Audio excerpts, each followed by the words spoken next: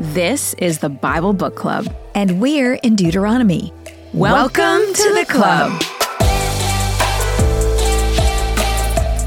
Last episode in chapters 12 and 13, Moses went back to the future. He did a little review of the fundamentals of the faith, starting with the first and second commandment. And then the Israelites had been rather isolated in their camp of 2 million.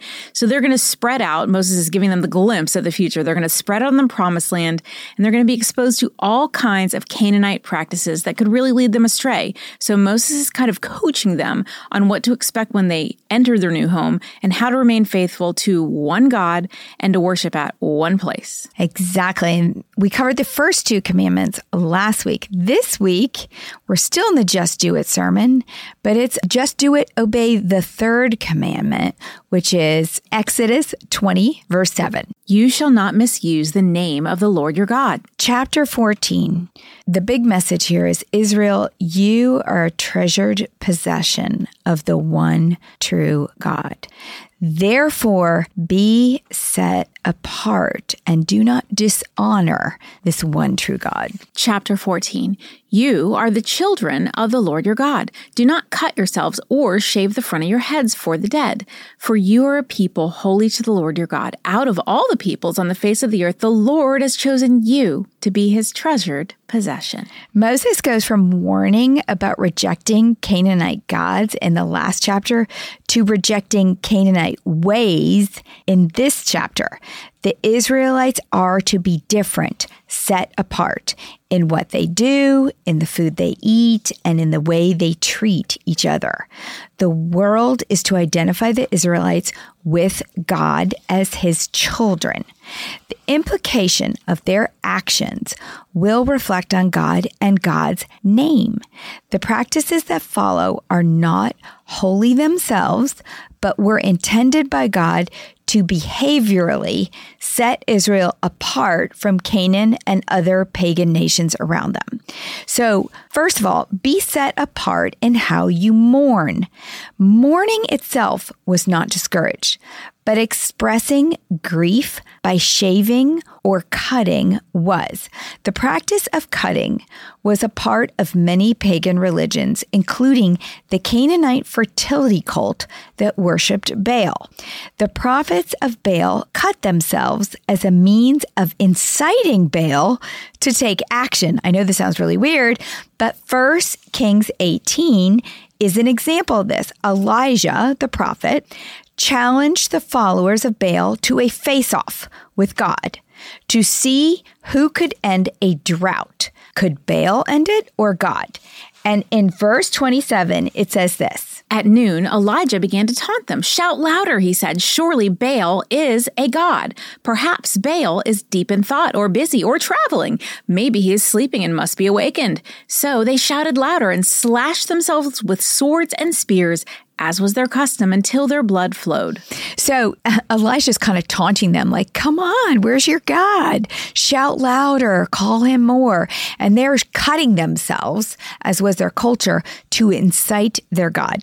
If the Israelites practiced a ritual that was associated with the name of Canaanite gods, they would be profaning the name of their God and breaking the 3rd commandment. Well, I just want to say that this is one of the reasons that I love studying the Bible with you, Susan, because normally I would have read that verse and just thought, well, that's a really weird thing for him to say, without the context of knowing that that cutting thing is about the worship of their gods. It was a cultural thing that we didn't understand, but yeah, it was really referring, kind of that idol worship commandment too. Next, be set apart in the food you eat. Verse 3, do not eat any detestable thing. These are the animals you may eat: the ox, the sheep, the goat, the deer, the gazelle, the roe deer, the wild goat, the ibex, the antelope, and the mountain sheep. You may eat any animal that has a divided hoof and that chews the cud. However, of those that chew the cud or that have a divided hoof, you may not eat the camel, the rabbit, or the hyrax.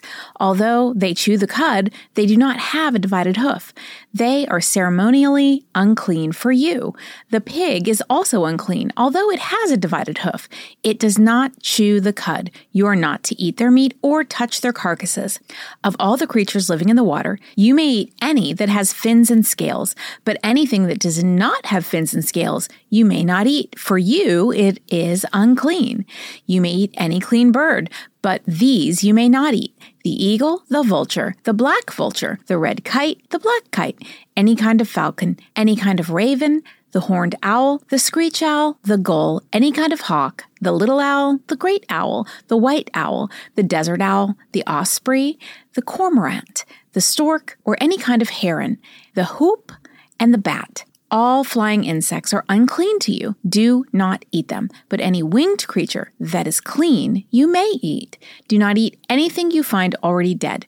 You may give it to the foreigner residing in any of your towns, and they may eat it, or you may sell it to any other foreigner. But you are a people holy to the Lord. Do not cook a young goat in its mother's milk. Moses mentions all the food laws from Leviticus 11, season 3. Now, the last law about cooking a goat in its mother's milk is also from Exodus and is the most peculiar, so let me start there.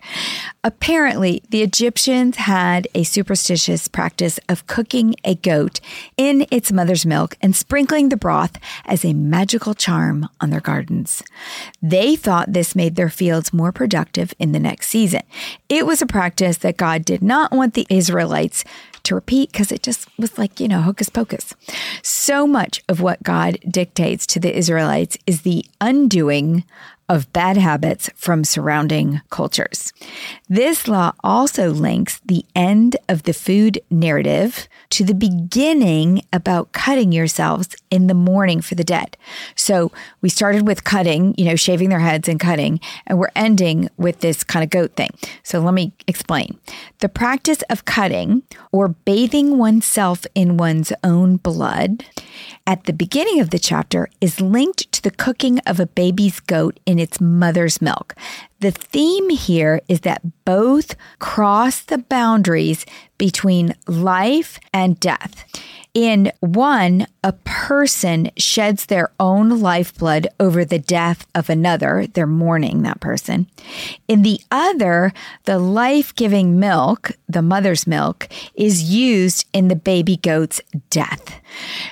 In the same way, this crossing over thing is an issue for God, and we don't understand it all, but there are theories for why some animals were prohibited or some animals were unclean. Some food laws protected Israel from disease. For example, pigs spread trichinosis, and vultures eat carcasses of diseased animals. But this does not explain all the animals that are said to be unclean. Jacob Milgram, an American Jewish Bible scholar and a rabbi, believed that the restrictions limited the slaughter of animals that were needed for labor, such as camels or horses. Like don't eat them because we need them for other things. Mary Douglas proposed that categories of pure and impure animals could be tied to order in creation. Holiness meant keeping distinct the categories of creation. Those animals that crossed the boundaries of water, air, and earth were out of place and were therefore unclean. For example, insects that fly like birds, but also walked on four legs like animals, were an abomination in Leviticus 11:20. Even today, many believe that it is best not to eat some of these prohibited animals.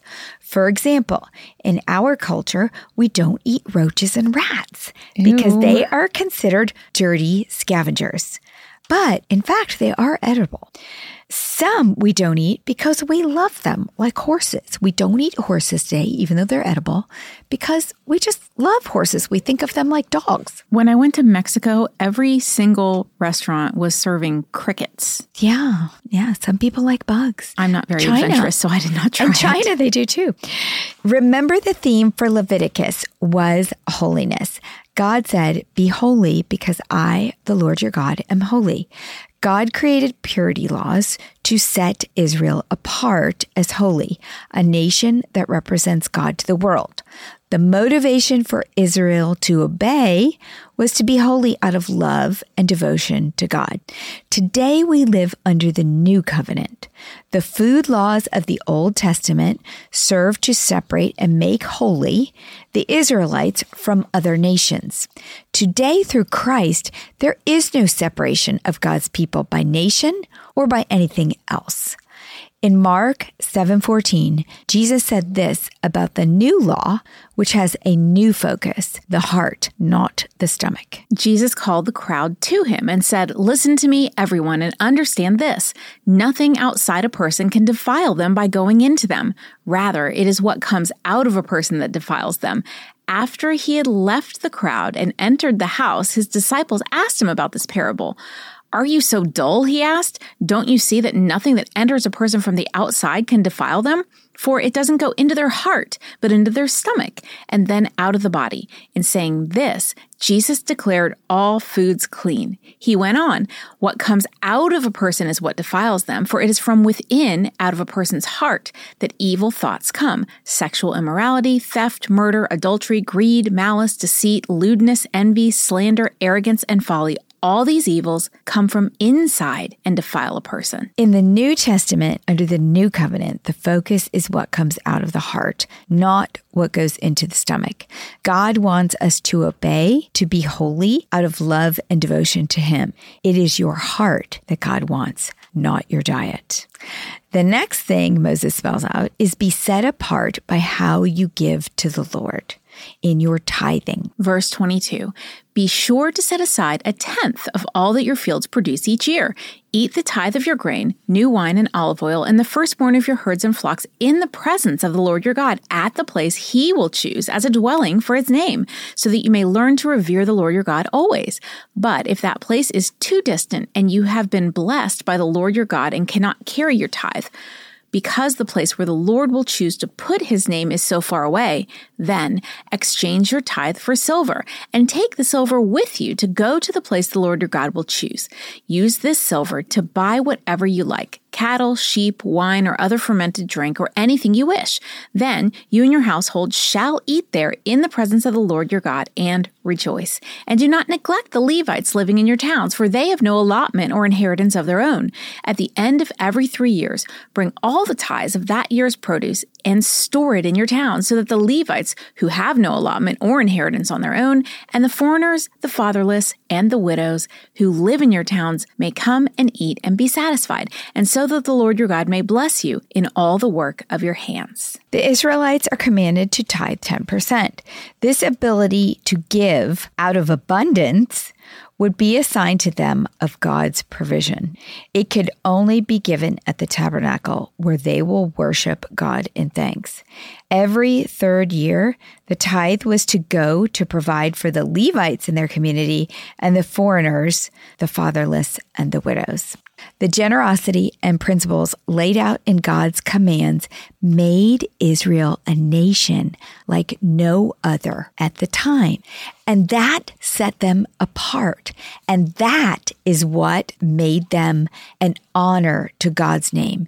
And that third commandment says specifically, you shall not misuse the name of the Lord your God. So if they are going to be God's people and say that God is their God, then they have to honor Him, or they're misusing His name. They're saying they're God's people when they're not acting like God's people. Now note, we too are to be set apart or different than our culture. If we're going to call ourselves Christians, we better act differently than the culture. For we also are a treasured possession, children of God, heirs according to the promise, and we have to act that way. Paul says it this way. Galatians 3:26 through 29. "So, in Christ Jesus, you are all children of God through faith. For all of you who were baptized into Christ have clothed yourselves with Christ. There is neither Jew nor Gentile, neither slave nor free, nor is there male and female, for you are all one in Christ Jesus. If you belong to Christ, then you are Abraham's seed and heirs according to the promise." Just do it. Obey the fourth commandment is next. Exodus 20, verse 8 says this. This is the fourth commandment. "Remember the Sabbath day by keeping it holy." The Sabbath commandment, or the Sabbath day, or the Sabbath year, and the year of Jubilee, or the Super Sabbath, was an act of God's grace to the people. In Leviticus 25, Season 3, Episode 14, Moses details all the special Sabbath days. Here, Moses specifically addresses details of the Sabbath year, also called the sabbatical year, or Sabbath of the land, or year of release. This year occurred every 7 years, compared to the year of Jubilee, which occurred after the 7th of 7 years in the 50th year. Okay, I know that's a lot, but the Sabbath year, and it is a year of rest, so understand that. The Sabbath year laws provided rest for the land and a return of property to those who had fallen on hard times. This was a nation of related tribes and families, and they were to be set apart for the world to see their grace and forgiveness with each other and their trust in God to provide when they rest on the Sabbath day and when they rest in the Sabbath year. I would love a Sabbath year. I think all of us would. I mean, can you imagine having a whole year off of work? Just to kind of like think about God and rest and, prepare for the next 7 years. I don't know. You think you'd get bored? No, I do not think I'd get bored. I think I would get a lot done and I'd feel really but that's good. Not what it's for. Exactly. No, I think it would be really good. So this is a law that he had, these Sabbaths. And in chapter 15, we're going to look at how God wants them to be set apart and how they treat others related to the Sabbath year. God wants them to be generous. So first, we're going to talk about regarding debts in the Sabbath year. Every 7 years, the land was released from the burden of being plowed. Like I said, the land gets a rest. And in the same way, the people were released from the burden of debt. Chapter 15. At the end of every 7 years, you must cancel debts. This is how it is to be done. Every creditor shall cancel any loan that they have made to a fellow Israelite. They shall not require payment from anyone among their own people because the Lord's time for canceling debts has been proclaimed. You may require payment from a foreigner, but you must cancel any debt your fellow Israelite owes you. However, there need be no poor people among you, for in the land the Lord your God is giving you to possess as your inheritance, He will richly bless you.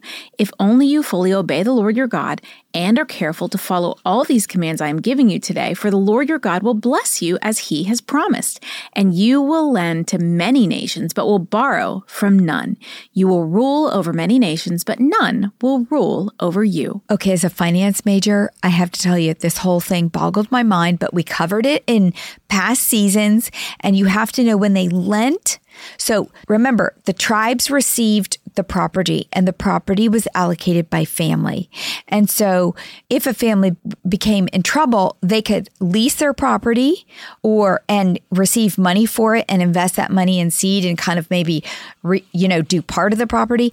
But there were so many ways that they did this. When they borrowed money, it was based on how many years were left until this 7th year, because everybody knew this family was going to get this property back and they could start over.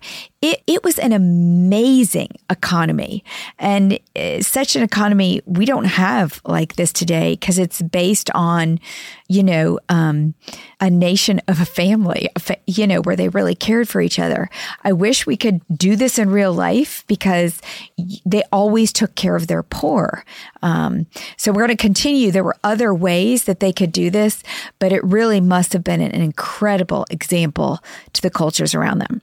Okay, here's the law on regarding the poor in the Sabbath year. And they were, again, to be generous. Verse 7, if anyone is poor among your fellow Israelites in any of the towns of the land the Lord your God is giving you, do not be hard-hearted or tight-fisted toward them. Rather, be open-handed and freely lend them whatever they need. Be careful not to harbor this wicked thought. The 7th year, the year for canceling debts, is near, so that you do not show ill toward the needy among your fellow Israelites and give them nothing. They may then appeal to the Lord against you, and you will be found guilty of sin. Give generously to them, and do so without a grudging heart. Then, because of this, the Lord your God will bless you in all your work and in everything you put your hand to. There will always be poor people in the land. Therefore, I command you to be open-handed toward your fellow Israelites who are poor and needy in your land. So Moses was a little concerned about people who would need money as the seventh year approaches, and they knew there wasn't much time left before they would get their land back. So at all times, even in the seventh year, as it was approaching, they would have to cancel the debt without repayment. The Israelites were still to be generous and help one another out financially. There was an acceptance that certain families owned the land. The land was always going to go back. So nobody was really going to get super rich. You could, as a tribe or a family, acquire more land.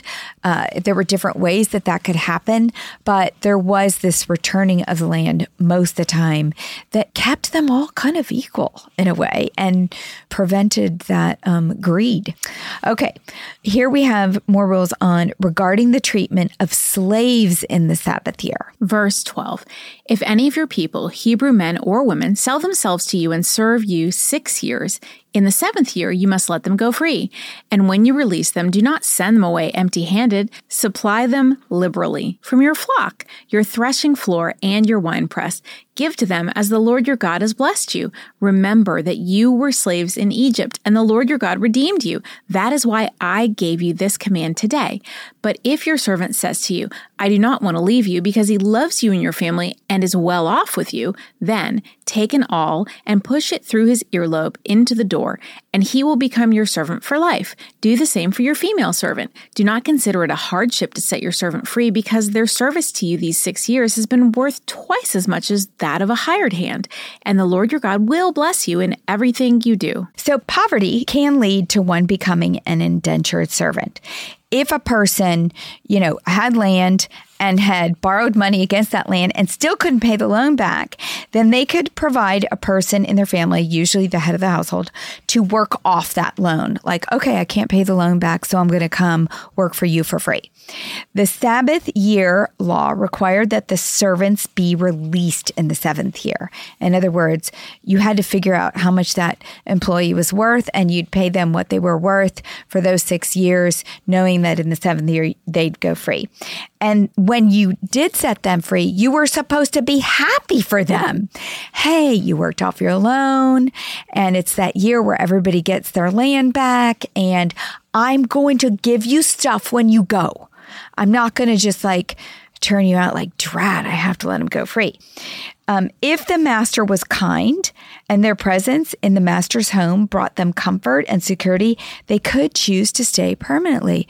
And I'm sure there were some families and households that were just so good at managing their property and were so great that people wanted to graft into it and they would choose to stay. But this whole method of an economy was a stark contrast to the slavery that the Israelites had suffered in Egypt. And treating needy people with compassion and justice was revolutionary in this age. And it set them apart. It gave them a testimony to the other nations. And that's what God was doing. He was showing that if you love God and honor me and trust me about the land and your provision in the land, guess what? Everyone's going to be blessed and do well. And that's why everybody should believe in God. All right, next we have be set apart in your gratitude to God. And this concerns the firstborn animals being the Lord's. Verse 19, set apart for the Lord your God every firstborn male of your herds and flocks. Do not put the firstborn of your cows to work, and do not shear the firstborn of your sheep. Each year, you and your family are to eat them in the presence of the Lord your God at the place he will choose. If an animal has a defect, is lame or blind, or has any serious flaw, you must not sacrifice it to the Lord your God. You are to eat it in your towns. Both the ceremonially unclean and the clean may eat it as if it were a gazelle or deer. You must not eat the blood. pour it out on the ground like water. The law of the firstborn was originally given to Israel in Exodus 13 during the Passover. At the first Passover in Egypt, God spared the firstborn sons of Israel as he passed over Egypt, and he didn't spare the firstborn Egyptian sons. Therefore, the firstborn males of every herd or flock belong to the Lord. It's a reminder to them. And they are to be sacrificed at the tabernacle, at that one place of God's choosing, as a fellowship offering of thanks. They are not to be sacrificed in their communities. But like he said again, in the communities, they can sacrifice those who aren't perfect or unblemished or firstborn, just like they would a wild animal, a gazelle or deer. All right, moving on to chapter 16. Moses continues with how the Israelites are to honor God with other holy days other than that sabbatical seventh year we talked about.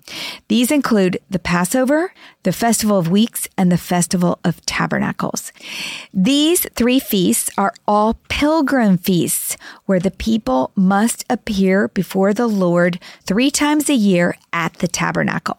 We will put a complete chart of all the feasts and festivals that our great graphic designer did for us during season 3 in Leviticus in the show notes.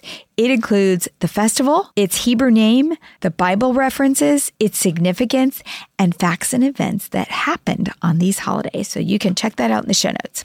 The first festival we're going to cover is the Passover. Chapter 16. Observe the month of Aviv and celebrate the Passover of the Lord your God, because in the month of Aviv, he brought you out of Egypt by night. Sacrifice as the Passover to the Lord your God an animal from your flock or herd at the place the Lord will choose as a dwelling for his name. Do not eat it with bread made with yeast, but for 7 days eat unleavened bread, the bread of affliction, because you left Egypt in haste, so that all the days of your life you may remember the time of your departure from Egypt. Let no yeast be found in your possession in all your land for 7 days. Do not let any of the meat you sacrifice on the evening of the first day remain until morning. You must not sacrifice the Passover in any town the Lord your God gives you, except the place he will choose as a dwelling for his name. There you must sacrifice the Passover in the evening when the sun goes down on the anniversary of your departure from Egypt. Roast it and eat it at the place the Lord will choose. Then in the morning, return to your tents. For 6 days, eat unleavened bread. On the 7th day, hold an assembly to the Lord your God and do no work. The original Passover in Exodus 12 took place in the homes of the Israelites in Egypt. But when they get to the Promised Land, God is telling them that they have to celebrate this at the tabernacle all together. This is the first of the 3 feasts they have to make a pilgrimage about. To remember that night that God delivered them from Pharaoh, they are to celebrate as a nation every single year, no matter where that tabernacle is. Passover is still celebrated today by Jews all over the world with unleavened bread called matzah in homes where they remember what happened years ago in Egypt. They're kind of like little crackers. They're almost like saltine crackers. Yeah. But it's really cool. Yeah. Because they tell the story. Each food element has like a different part of the story. All right. The Festival of Weeks. In verse 9, count off 7 weeks from the time you begin to put the sickle in the standing grain.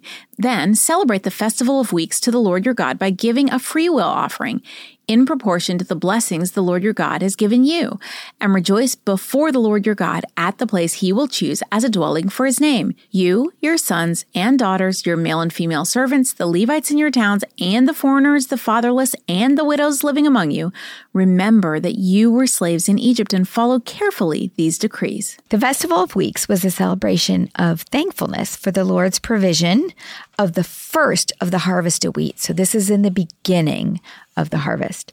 It involved a freewill offering and a fellowship meal for everyone. Foreigners and the fatherless are again mentioned. The Israelites were to demonstrate compassion to those in difficult circumstances and thankfulness that God had redeemed them from slavery.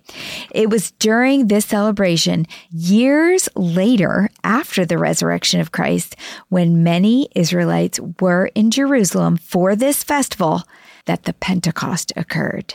Paul tells that story in Acts 2. When the day of Pentecost came, they were all together in one place. Suddenly, a sound like the blowing of a violent wind came from heaven and filled the whole house where they were sitting. They saw what seemed to be tongues of fire that separated and came to rest on each of them.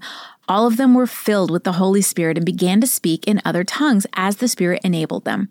Now, there were staying in Jerusalem God-fearing Jews from every nation under heaven. When they heard this sound, a crowd came together in bewilderment because each one heard their own language being spoken. Utterly amazed, they asked, "Aren't all these who are speaking Galileans?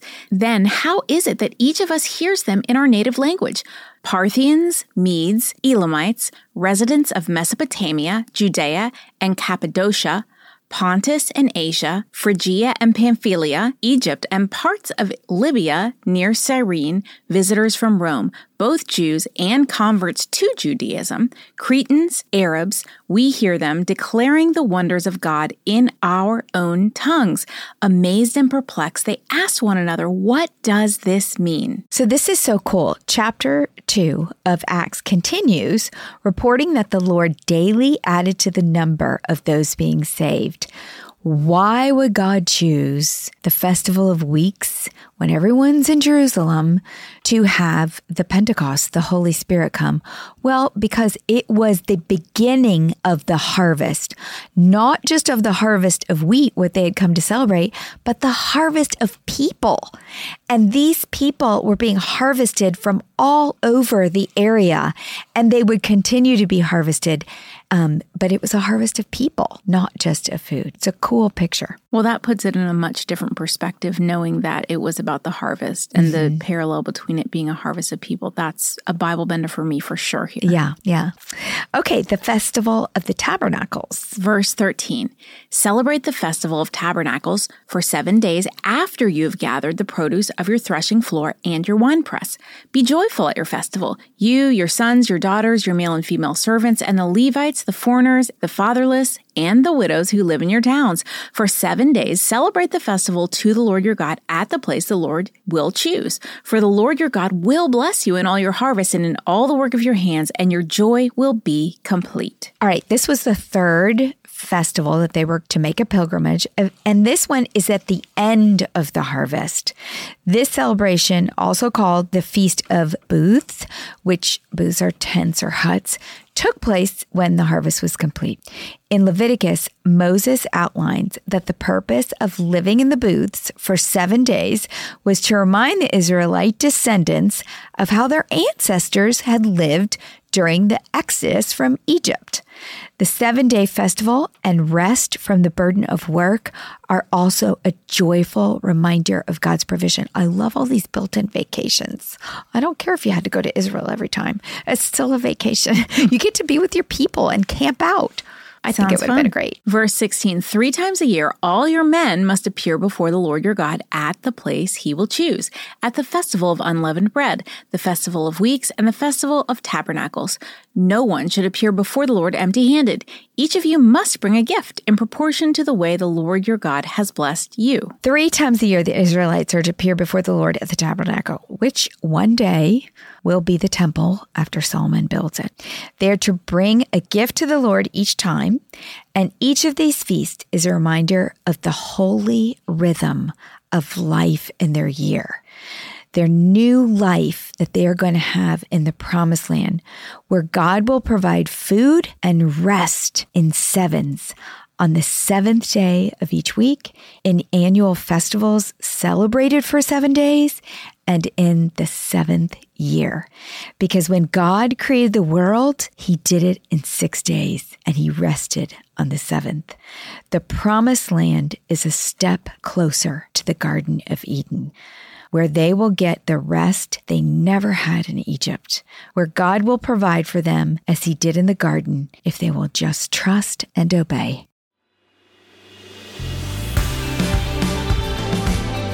What's a club without friends? If you're enjoying the Bible Book Club, why don't you share it? And then you can say, Welcome to the club. New episodes drop every Monday, and get all episodes now on Amazon Music. As always, head over to susanme.com/Bible Book Club for show notes from today's episode.